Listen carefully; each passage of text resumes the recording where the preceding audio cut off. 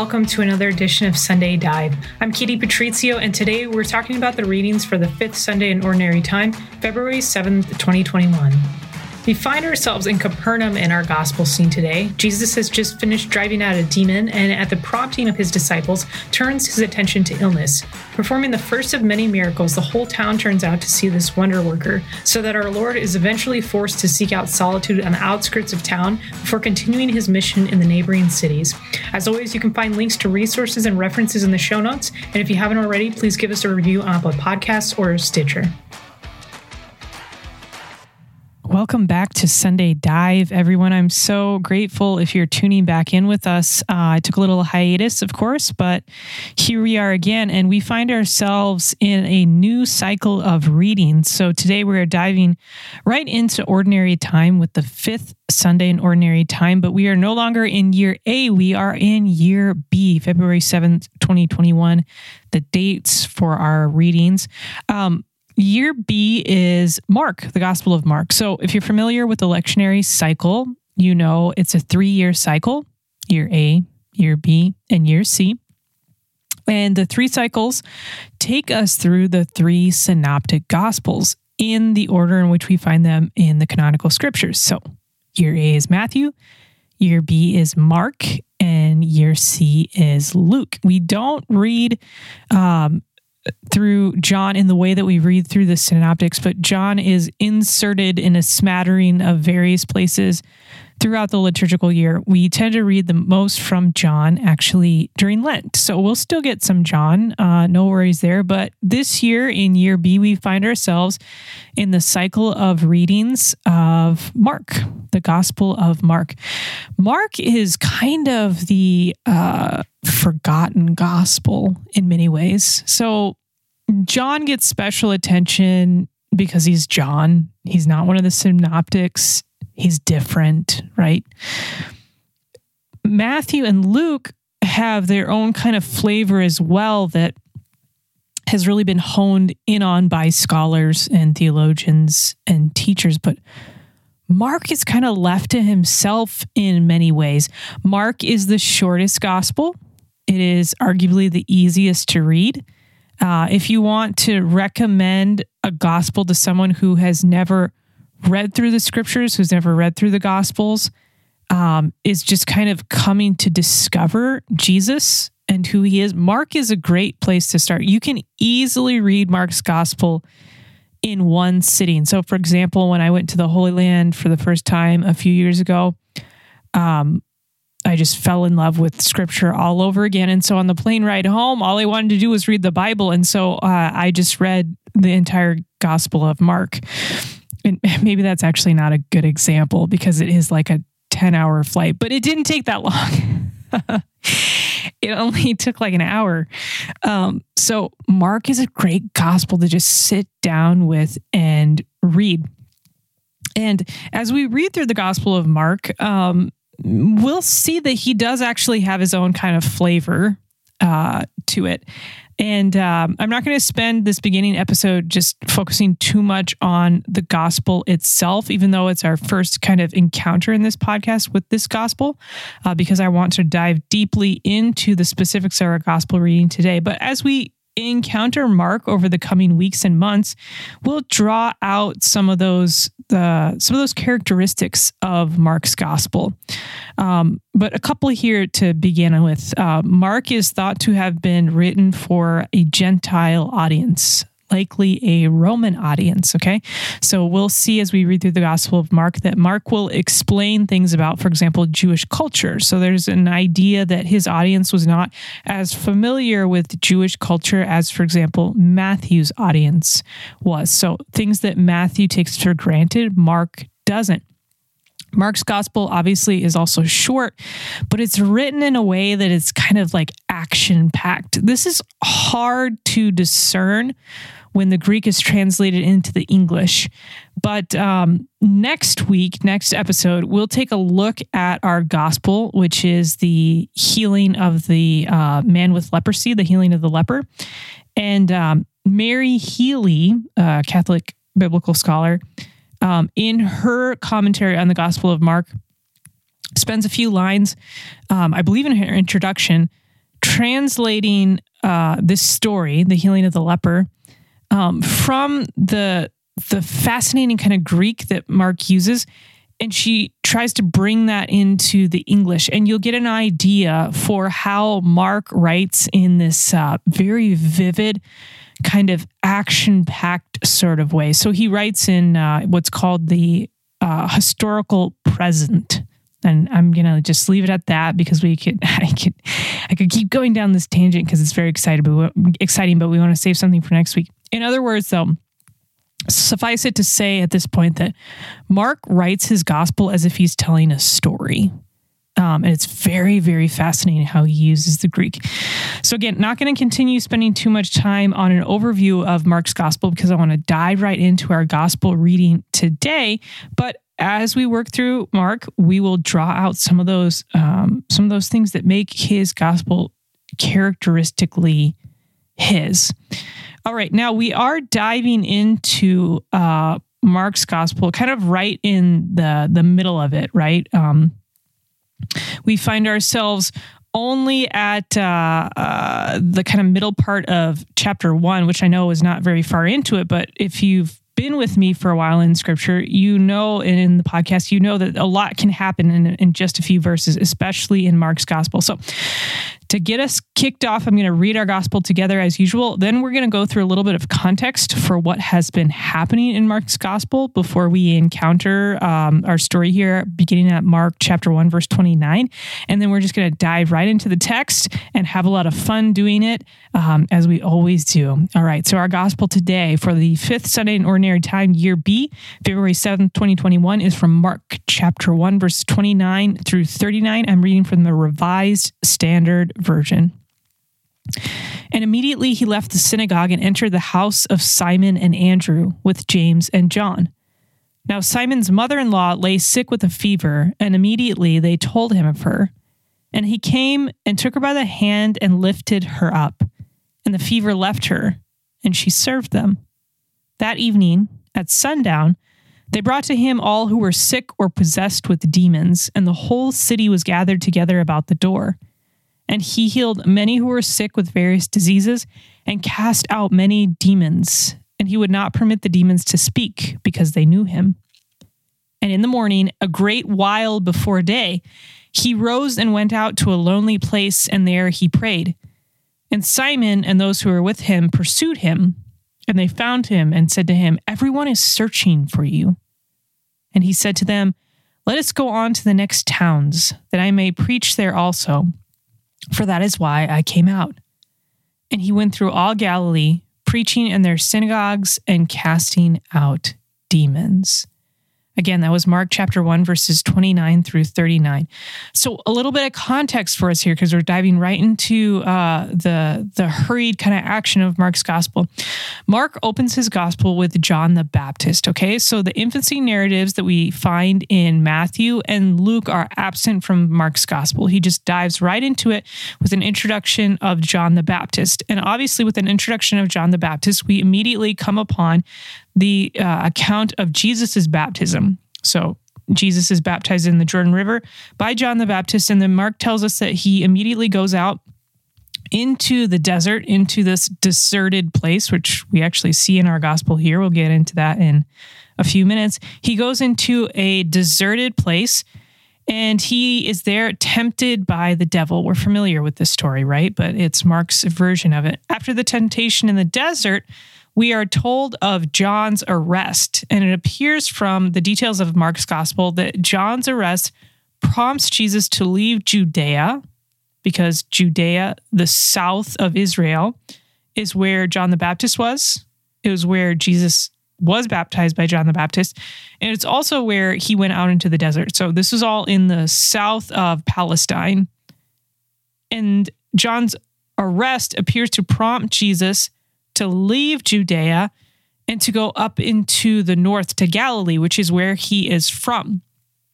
And if you're familiar at all with Jesus' public ministry, you know that Galilee in the north is where the bulk of it takes place. And so Jesus leaves Judea, he heads back up to Galilee where he is from. Mark tells us that he calls his first 4 disciples on the shores of the Sea of Galilee. They are Simon and Andrew, who are brothers, and James and John, who are brothers. So these two brothers, Simon and Andrew, James and John, he calls them.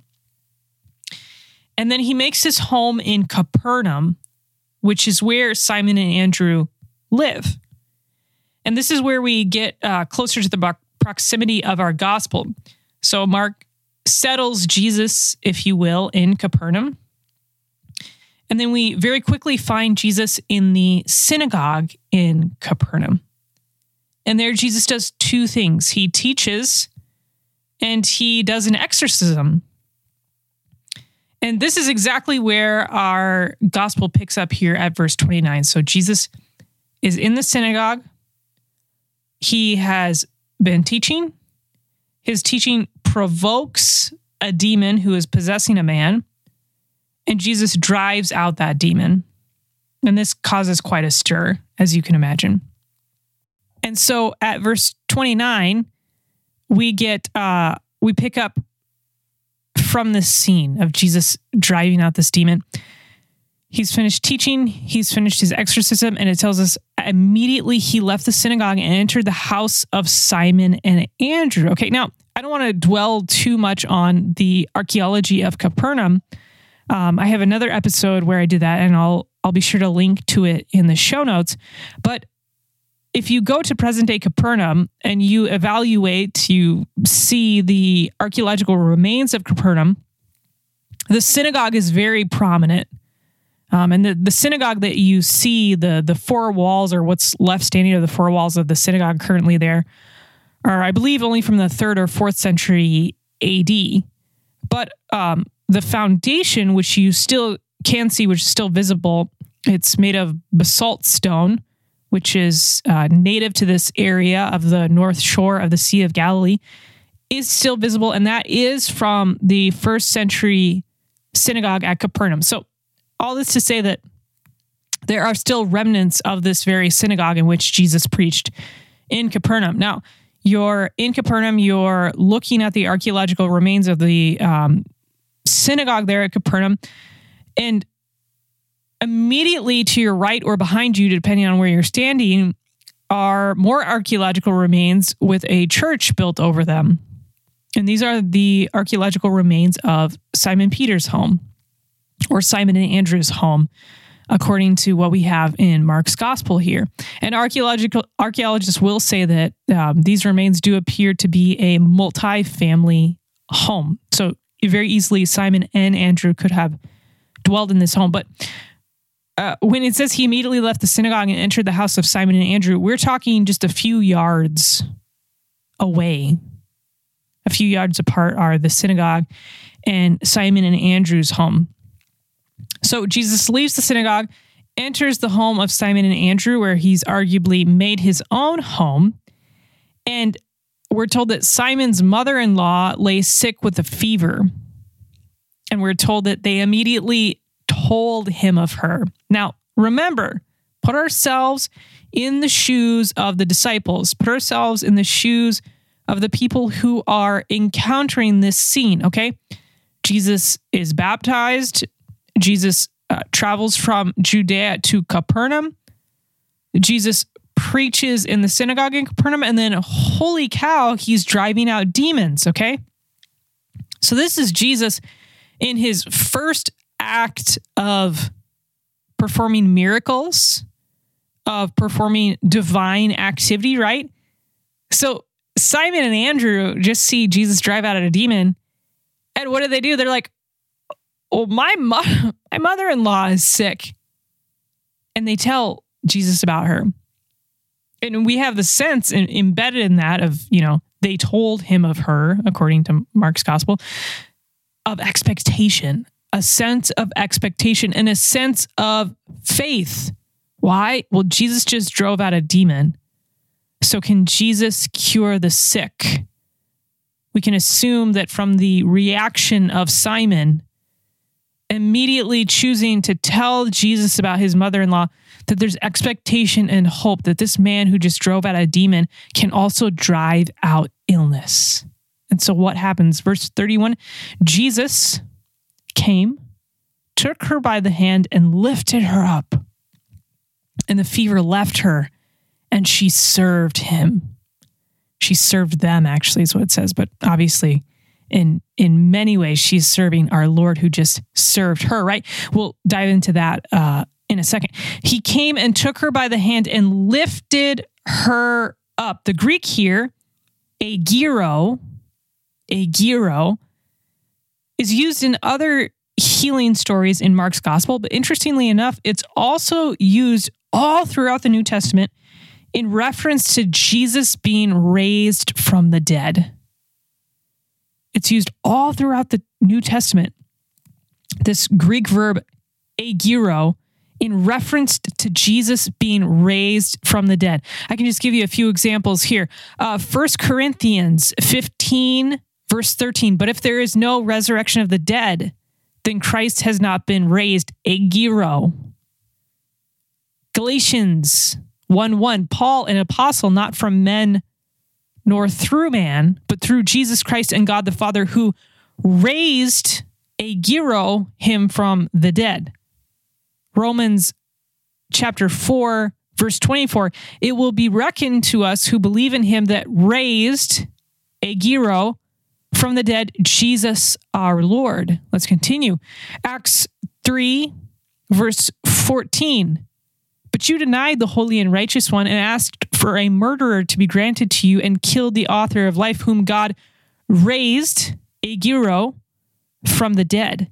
And finally, Acts chapter 4, verse 10, be it known to you all and to all the people of Israel that by the name of Jesus Christ of Nazareth, whom you crucified, whom God raised, agiro, from the dead, by him this man is standing before you well, right? And that last verse fits in beautifully with what we're trying to show forth here. In that last verse there in Acts, there's an explanation. How was this man healed in the book of Acts? He was healed by the power that raised Jesus from the dead. The same power that brought Christ back to life is the same power that healed the man in Acts of the Apostles. And it's also the same power. It's also the same power that brought Peter's mother-in-law, Simon Peter's mother-in-law, back to life again. Okay, so what is going on here? What is going on here? What Jesus is doing in his public ministry is a foreshadowing of what he is going to do on the cross and what he's going to do on Easter Sunday, but it's also a foreshadowing of what he's going to do for us. So the life that Jesus brings is not just a life for the body, right? It's so much more than that. And the whole purpose for which Jesus performs miracles is to show that he brings a life that is not just temporal, but a life that is eternal. A life that is eternal. Sure, Jesus raised Lazarus from the dead, right? But is that the only thing that Jesus did for Lazarus? Is it the most important thing that Jesus did for Lazarus? No. In fact, the most important thing that Jesus did for Lazarus was give him eternal life. Eternal life. And so when we see the miracles taking place, we need to recognize what they are actually signifying. What desires God actually has for us. Not only to heal our physical ailments, but to heal our spiritual ailments. And then vice versa too, because sometimes we struggle with this. Jesus not only wants to heal our spiritual ailments, but he also wants to heal our physical ailments, okay? Jesus sees us as a whole, body and soul. But he is bringing us to life. He is bringing the sick to health. He's bringing the dead to life, a life that he himself will be raised in, agiro, and a life that he will give to each and every one of us. Not only, in the next life in heaven, but at the end of time, when every man has his body returned to him in the resurrection of the dead. Okay. So here, in this beautiful one little Greek verb, so much is contained. He came and took her by the hand and lifted her up, raised her up, agiro. and the fever left her. The fever left her. Here, even, we have subtle parallels with the exorcism that just took place in the synagogue in Capernaum. And we were still in Capernaum, so the synagogue right across the street, right? From Simon Peter's home. So here in our account in our gospel, the fever is said to have left Simon Peter's mother-in-law, right? Well, if we go back a few verses to Jesus exorcising the demon in the synagogue, the same sort of language is used in which the unclean spirit leaves the possessed man. We can draw briefly on the gospel according to Luke here. I try not to stray too much from our particular gospel here, but we can draw briefly on the gospel according to Luke, chapter 4, verse 39, where Jesus rebukes the fever, just like he previously rebuked the evil spirit, okay? So in Luke's gospel, Jesus rebukes the fever in the same way as in Mark's gospel, just a few verses previously, where Jesus rebukes the evil spirit, all right? So clear, subtle, but nonetheless, in my opinion, clear parallels between exorcism and the healing that takes place for Simon Peter's mother-in-law. Okay, what does this tell us? What does this tell us? That both demons and illness are a distortion of God's plan. They are a distortion of the divine plan. Both demons and illness are a distortion of the divine plan that God has come into the world to do battle with. We'll get to that towards the end of our podcast. Why I use that language, God doing battle. But nevertheless, it's true that demons and illness both distort the divine plan that God has in mind for us. And so Jesus comes into the world to right those wrongs, to drive out demons, to heal the sick from their illnesses, in order to usher in a new world order, right? A new world order that we see this side of heaven, primarily in the church. Okay, so he comes, he takes her by the hand, he lifts her up, the fever leaves her, just like the demon left the possessed man in the synagogue just a few verses earlier. And what are we told? How does Simon Peter's mother-in-law respond to this great gift? How does she respond to this great gift? We're told that she serves them. She serves them. The Greek word there is diakoneo. Diakoneo, which is the same word that we get, the same word from which we get our word deacon. So you're probably familiar with the ministers in the church, the ordained ministers in the church are deacons who are ordained primarily for service. Diakoneo. Diakoneo. We see this word at other places that can help us kind of elucidate the implications of it, and not only the implications of it, but the importance of it. This is something that we can easily gloss over.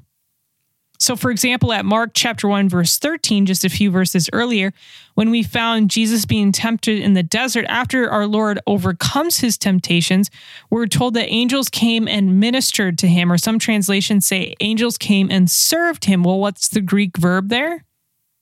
Diakoneo. Diakoneo. Elsewhere in Mark's gospel, we can turn to Mark chapter 15, verse 40, where we find ourselves at Jesus's passion. Mark chapter 15, verse 40 says, "There were also women looking on from afar, among whom were Mary Magdalene, Mary the mother of James the younger, and of Joseph, and Salome, who, when he was in Galilee, followed him and ministered to him." Served him.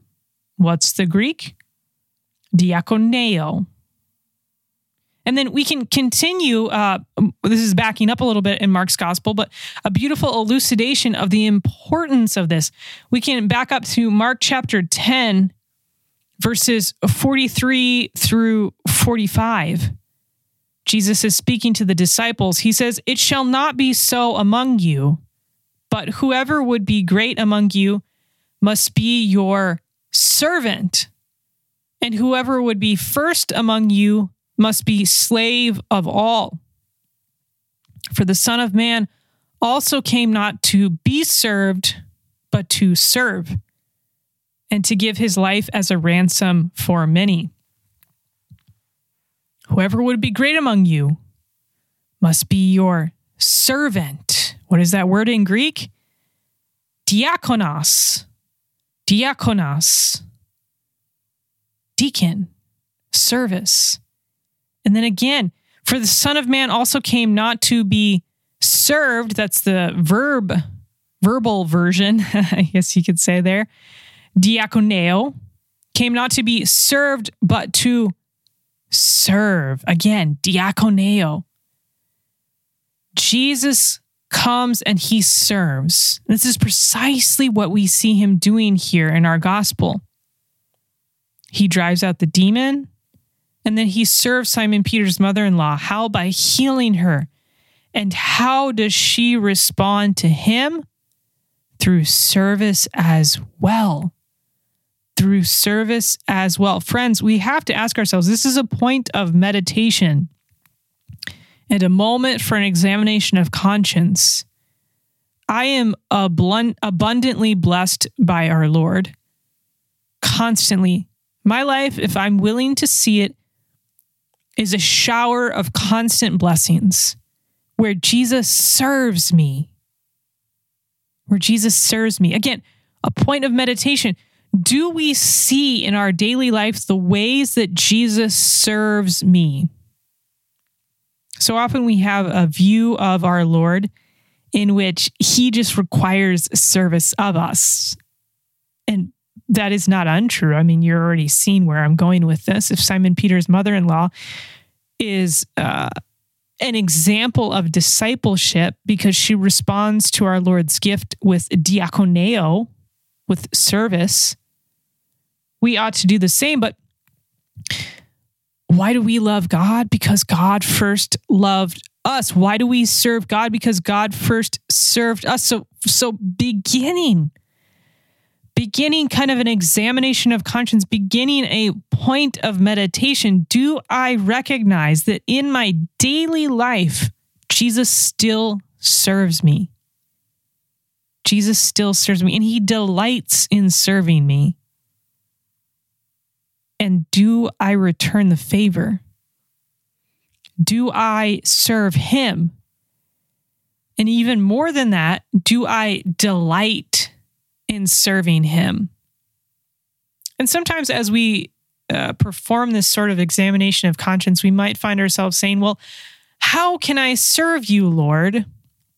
Or we might merely think of, for example, the 10 Commandments as a means in which to serve our Lord. And that is true. That is a true means of service to our Lord. But the beautiful thing about the way that God created us as a community of beings is that we can quite literally serve Jesus by serving others.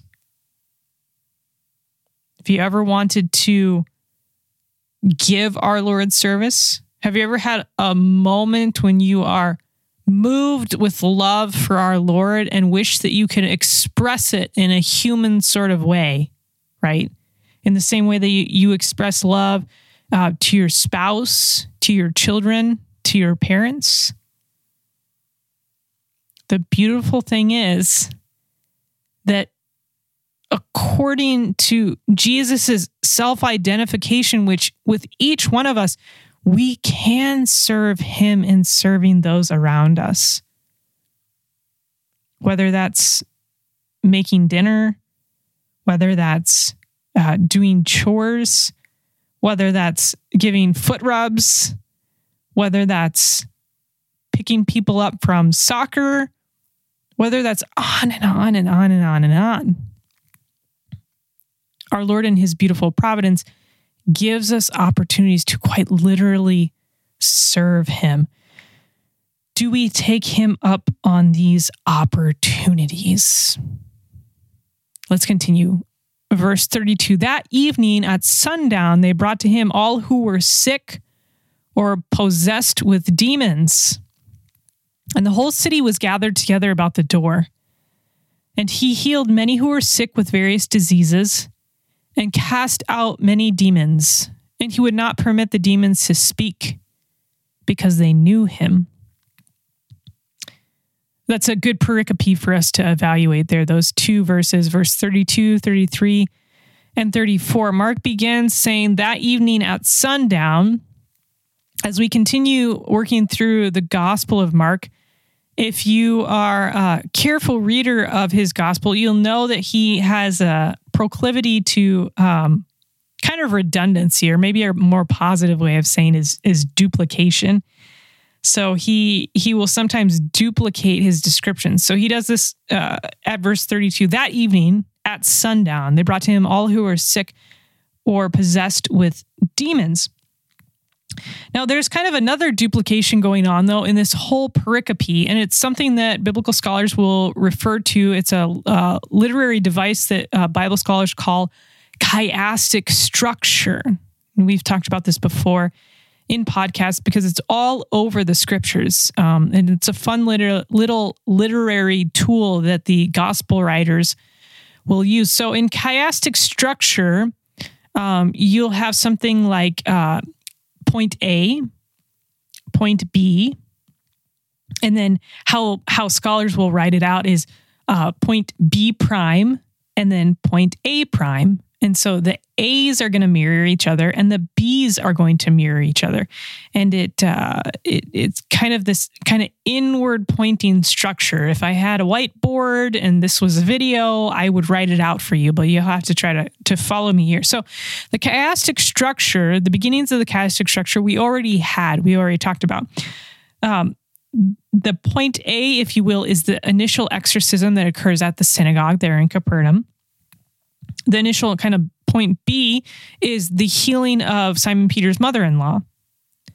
Now, B prime, or that point that mirrors that healing, is the healing of all the sick. And then the point A prime that mirrors the exorcism of the man in the synagogue is the exorcism of all those possessed. Okay? So Jesus performs the exorcism for one person in the synagogue, and then he heals one person in Simon and Andrew's home. And what is he going to do now? He's going to heal all the sick who are brought to him, and he's going to perform exorcisms on all those possessed brought to him. And this is the duplication, the chiastic structure going on here. And it in many ways confirms what we read earlier, which isn't technically in our gospel. It's the verse just previous to our gospel. So verse 28, after the exorcism in the synagogue, tells us, and at once his fame, Jesus' fame, spread everywhere throughout all the surrounding region of Galilee. And so this idea of not just some of the sick being brought to Jesus, but all the sick being brought to Jesus, and not just some of the possessed being brought to Jesus, but all of the possessed being brought to Jesus, it confirms what we were told in verse 28 before our gospel picked up here with verse 29, that at once his fame indeed his fame spread everywhere throughout all the surrounding region of Galilee. And we could see how this could be the case when we consider what kind of city Capernaum was. And again, I'm not going to go into too much detail here because I spent a lot of time in a previous episode talking about the fascinating character of the city of Capernaum. But suffice it to say that Capernaum was it was a lodging town on a major highway that people would use to travel from the north down to the south, most frequently to Jerusalem, or they would go down to Jerusalem to the south. And then when they arrived in Jerusalem, they would begin heading east into Jericho to other countries. And Capernaum was known as a place that people would stay, like it had lots of hotels, if you will, and caravans would stop there for the night. And so it was a brilliant place for Jesus to settle himself in his public ministry because Every day he would have had a new group of people who would have experienced the wonders of his miracles and his words, his teaching, and then they would have packed up the next morning and headed out of town and literally spread his message in many ways for him. And so we could see how even in just a single day, because if you're paying attention to Mark's gospel here, this is all one day, but nevertheless, we could see how in even just a single day, Jesus' fame could begin to spread by the very nature of the city of Capernaum itself. I want to back up for a second here, though, to that kind of duplication that I pointed out that Mark likes to do. That evening at sundown, they brought to him all who were sick or possessed with demons. Well, we can ask ourselves, if you're really paying attention to scripture here, wait a second. Why did they wait until evening? Why did they wait until sundown to bring to him all who were sick or possessed? Now, if you had been reading Mark's gospel carefully, you would have remembered that at verse 21, when we're told that Jesus enters Capernaum, we're told that he enters Capernaum on what day? On the Sabbath, okay? And you probably know that there's lots of regulations on the Sabbath. There's lots of prohibitions on the Sabbath. And one of the prohibitions of the Sabbath was carrying burdens. You could not carry a burden on the Sabbath. And so it would not have been possible for people to carry their sick to him without breaking the Sabbath regulation. And so the people in Capernaum are moved by Jesus, but they're still very faithful to the Mosaic law. And so they wait until evening, they wait until sundown. But as soon as the sun goes down, we can imagine people beginning to stream out of their houses. There's kind of a pent-up hope, a pent-up joy, a pent-up excitement. And as dusk begins to fall on the city of Capernaum, people begin to light their oil lamps. When we normally have like the quieting of a city, when people normally roll up the sidewalks, as they like to say, we have the opposite taking place. It's like it's Halloween night or something. I'm trying to think of an evening that's like that in American culture. And Halloween is kind of like that, where the daytime feels kind of quiet as all the children have this pent-up excitement for dusk. And then as the sun begins to set, and slowly here and there, we have the streetlights coming on, and slowly here and there, we're beginning to see the stars twinkling in the sky. Then the buzz begins. Then you start to hear the little children's voices outside in the neighborhood. You begin to hear people knocking on doors. You begin to hear the laughter and the joy of free candy, right? Of course, free candy brings joy. And so we kind of have that going on here, a little bit of kind of the reverse, not the quieting down of the evening, but the ratcheting up the excitement. And so people put their sick on pallets likely, and they bring those who are sick and those who are possessed by demons, they bring them to Jesus. The whole city was gathered together about the door of Simon and Andrew's home, the whole city. And we're told in his immense love for humanity, he healed many who were sick with various diseases and cast out many demons. He healed many who were sick with the various diseases and cast out many demons. And interestingly enough, he would not permit the demons to speak. And why would he not permit the demons to speak? He would not permit the demons to speak because they knew him. Because they knew him. Now, why would Jesus not want the demons to proclaim his identity? Well, if you really evaluate the Gospels, you'll find that Jesus is shrewd. Jesus understands human nature. As our creator, Jesus understands human nature better than anybody understands human nature. And he understands that just as he's gradually revealed himself in the Old Testament through the prophets and through the patriarchs, Jesus himself, as revelation itself, Jesus in his very being is revelation itself. Still, he needs to reveal himself gradually. All right. Now, what do the demons want to do? They want to thwart that plan. But notice, fascinatingly enough, they can't speak untruth. Like, they don't lie about who Jesus is. Rather, what the demons would like to do is cry out his identity. For one, because I think in many ways they can't but help to do that, but also because unable to speak untruth, unable to speak lies, they hope to foil Jesus's plan of revealing himself slowly and gradually opening the hearts of the people towards him so that they can come to believe in him. The demons just want to shout out the truth. They just want to shout out the truth. So, for example, the demon that Jesus drove out in the synagogue at verse 24 shouts out, "What have you to do with us, Jesus of Nazareth? Have you come to destroy us?"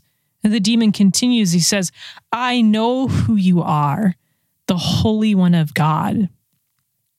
And as he's speaking, Jesus commands him to silence. And so just as he did with that initial exorcism in the synagogue, so Jesus does again here at verse 34. He casts out the demons, but does not permit them to speak. Why? Because they know who he is. We've been talking about parallels here, and there's another fascinating parallel that's worth bringing in here. Just a few verses back, we had another identification of Jesus. So not only will the demons identify who Jesus is, but at Jesus's baptism, a voice from heaven identified who Jesus was. And so it's interesting because this parallel here of Revelation, not only are the heavens revealing who Jesus is at his baptism, but also the underworld is revealing who Jesus is in the demons who want to speak forth or even scream forth his identity. I know who you are, the Holy One of God, but Jesus silences it. He silences them. Let's go back to the theme of Sabbath here, right? So we said that the villagers of Capernaum are waiting until the evening to bring him their sick and their possessed because they cannot carry burdens on the Sabbath. Now, one scripture scholar brings in a fascinating detail, a really, really fascinating detail of Jewish practice at the time of Jesus's miracle here in the first century. So Joel Marcus, a biblical scholar who I'll draw on his commentary quite a bit over the next few months as we move through year B of our liturgical cycle, he brings in what he calls what is called the Havdalah service. The Havdalah service. So Jewish people are very liturgical, just like Catholics are, and they have services for a lot of things, liturgical services for a lot of things. And so one of the liturgical services that they had, the Havdalah service, marked the end of the Sabbath. I'm just going to read you a direct quote here from Joel Marcus in his commentary on the Gospel of Mark. He says, "The end of Sabbath context is important because this period was marked in Jewish homes by the Havdalah service, in which God's creation of the world was celebrated. This custom seems to go back to Second Temple times." And that's an important, I'm jumping in here, but that's an important aside because the time in which Jesus lives is Second Temple times. Okay, so Joel Marcus is making the argument that Havdalah seems to have been a service that took place even in Second Temple times. I'm jump back into a direct quote here. Marcus says, "In some rabbinic and Jewish magical texts and formula, The Havdalah period is even associated with the fight against demonic powers and other magical procedures. He continues, these associations of the Havdalah period perhaps provide part of the background for Mark's picture of the divine act of eschatological recreation, whereby Jesus heals and casts out demons in Peter's house at the conclusion of the Sabbath.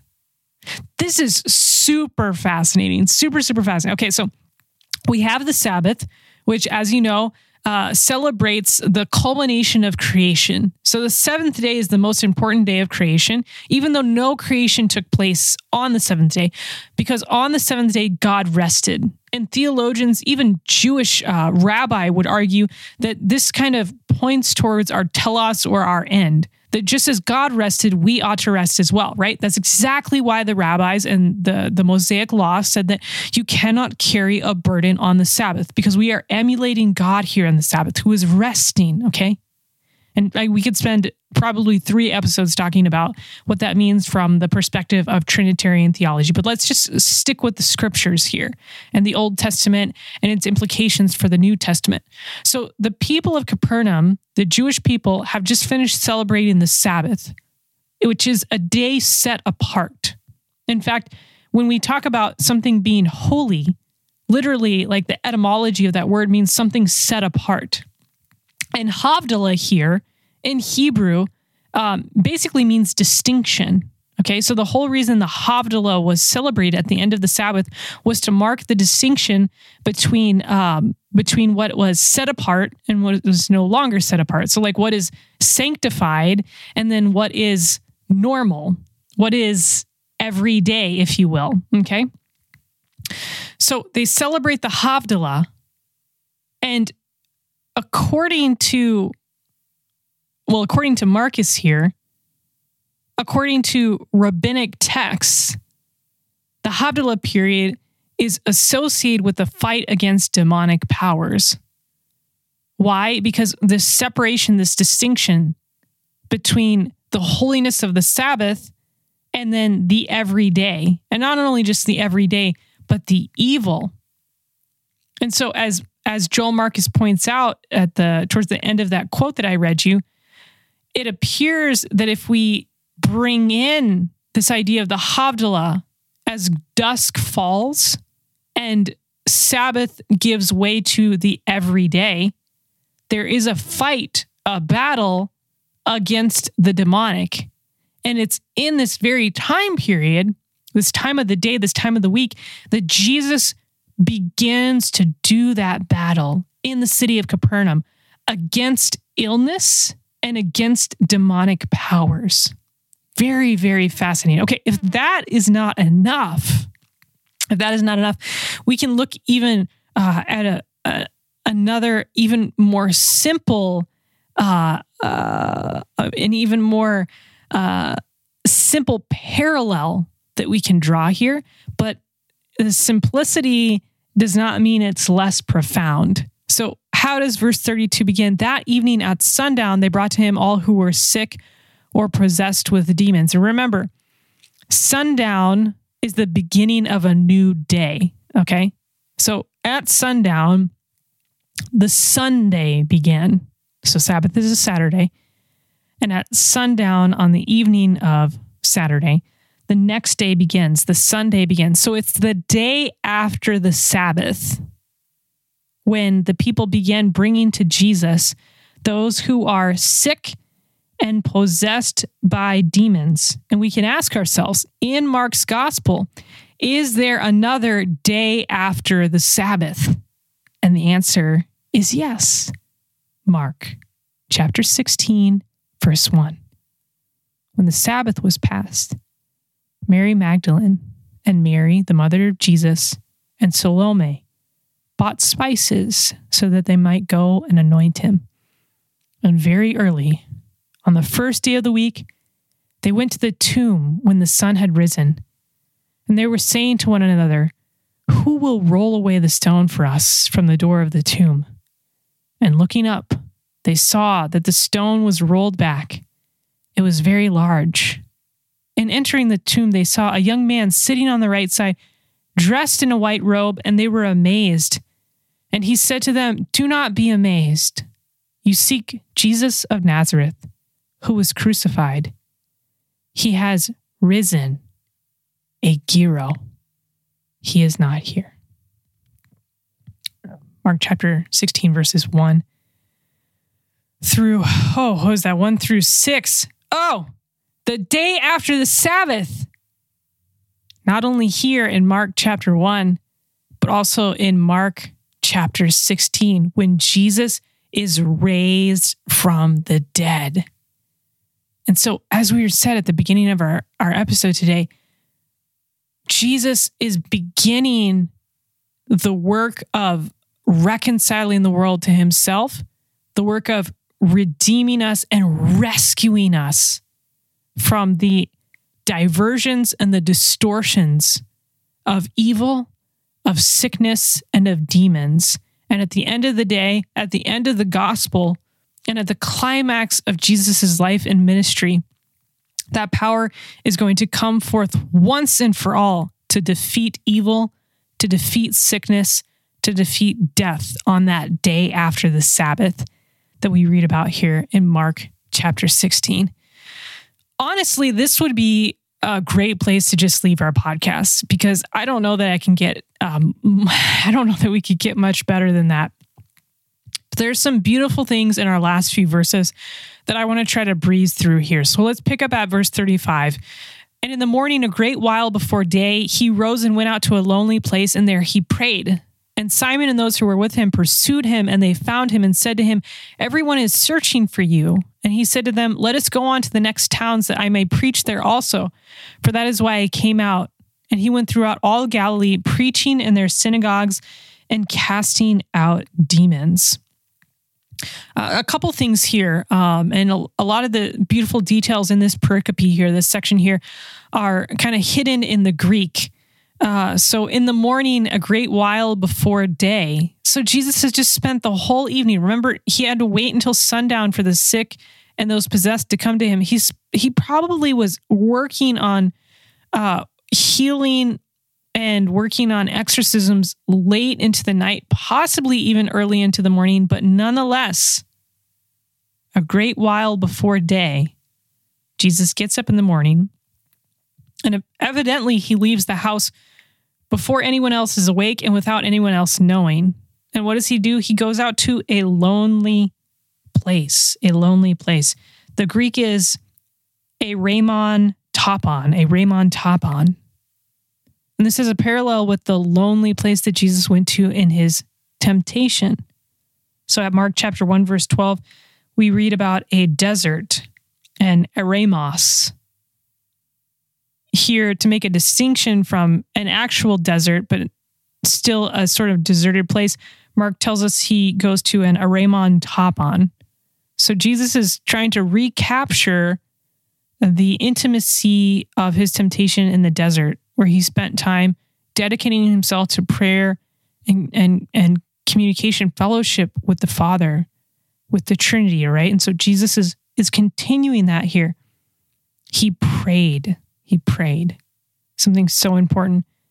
The others apparently wake up, recognize that he is gone, and they're annoyed at him. And this is implicit in the text a little bit, but most biblical scholars appear to agree with this idea of the implicit kind of annoyance, because the Greek word that's used for, that's translated here, pursued him, dioko, is hostile. It has a hostile sense to it. So for example, at Exodus 14, in the Greek translation of the Old Testament, this word dioko is used to talk about Pharaoh's pursuit of the Israelites.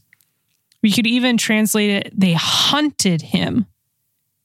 And when they found him, they said, "Everyone is searching for you. Like, what the heck are you doing?" And what does this show us for Jesus? Is healing people, is driving out demons, is all that important to him? Absolutely. But what has to come first? Prayer. Prayer always has to come first. But once he is finished in prayer, he yields to the desires of not only his disciples, but those around him. But he doesn't just go back to Capernaum. He says, "I have to go elsewhere." Let us go on to the next towns, he says. It's beautiful here. The Greek is actually Komopolis, Komopolis, and it's a combination of Kome, which means village, and polis, which means city. So it's like it's an in-between between a village and a city, which they just call, sometimes they translate like the market towns. So he doesn't want to just go back to the big city of Capernaum. He wants to go to these village cities, these village towns, these Komopolis, because that was the reason for which he came out, and here we can evaluate our last Greek word that I want to dive into, exerkomai, to come out. Let us go to the next towns that I may preach there also, for that is why I came out. There's a way in which Jesus could be referring to coming out from Capernaum. That's why I came out from Capernaum, so that we could move on to the next towns. But scholars think there's something else going on here. So if we scour the rest of the Gospels, we get this language elsewhere. For example, we get John chapter 13, verse 3. Jesus, knowing that the Father had given all things into his hands and that he had come from God and was going to God, he had exerkomai. He had come from God and was going to God. So there's a sense that Jesus did not just exerkomai, come out of Capernaum, but he came from heaven. And he came from heaven for the purpose of preaching the gospel to the whole world. That's why they must go on to the next towns. The scholars will look at exerkomai, and they see in it the language of a divine envoy.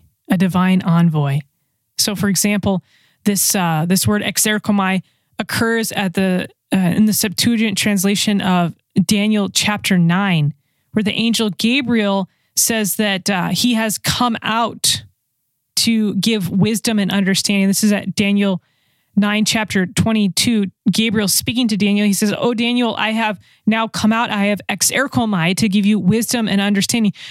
Daniel is visited by Gabriel because Gabriel is sent out. He's sent forth. He comes forth from the heavens. He comes forth from God, this kind of divine envoy. And so Jesus in the same way comes forth. He is sent forth. But not only that, this is what I want to kind of end on here. The language here of exerkomai, it doesn't just mean like sent out for giving a message or coming out for giving a message, but also has the connotation of battle. So scripture scholars say that it can even be translated to come forward for battle. Let us go on to the next towns that I may preach there, for that is why I exerkomai. For that is why I came out. That is why I came forth from God. That is why I came forth from heaven. But that is also why I came forth to do battle. I came forth to do battle. And Jesus is powerful for battle. Jesus is powerful for battle. I want to end here with a quote from Daniel Harrington and John Donahue. This is another couple of Bible scholars who have a commentary on the Gospel of Mark. This is several sentences I've kind of smushed together to give the idea here. Jesus' word, they say, is more powerful than that of the scribes. It is more powerful than that of demonic powers.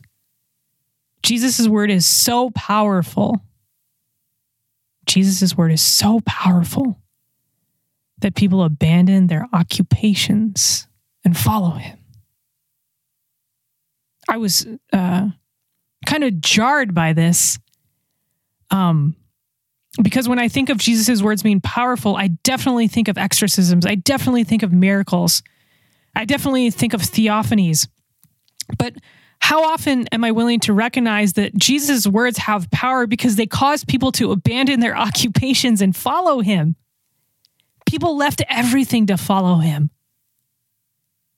That's the power of our Lord's words. And so we should pray to Jesus for healing. We should pray to Jesus to be freed from our demons. We should pray to Jesus for all of these sorts of divine interventions, but we should also pray to Jesus for the more simple, the more subtle divine interventions that are sometimes the hardest divine interventions to welcome. That Jesus would allow us and soften our hearts to abandon our occupations. And here, our Bible scholars, they meant occupations like our day job, right? But I love that English has this notion of like occupations, like I'm occupied by things. Are we willing to abandon those things that occupy us? To allow Jesus' words to be so powerful, to come crashing into our lives, and turn them upside down so that we can, like Simon and Andrew, like James and John, go with him on to the next towns, see him preach there, for that is why he came out. He exerchomai, to do battle. Lord, may your word be so powerful that I let go of my occupations and follow you forever.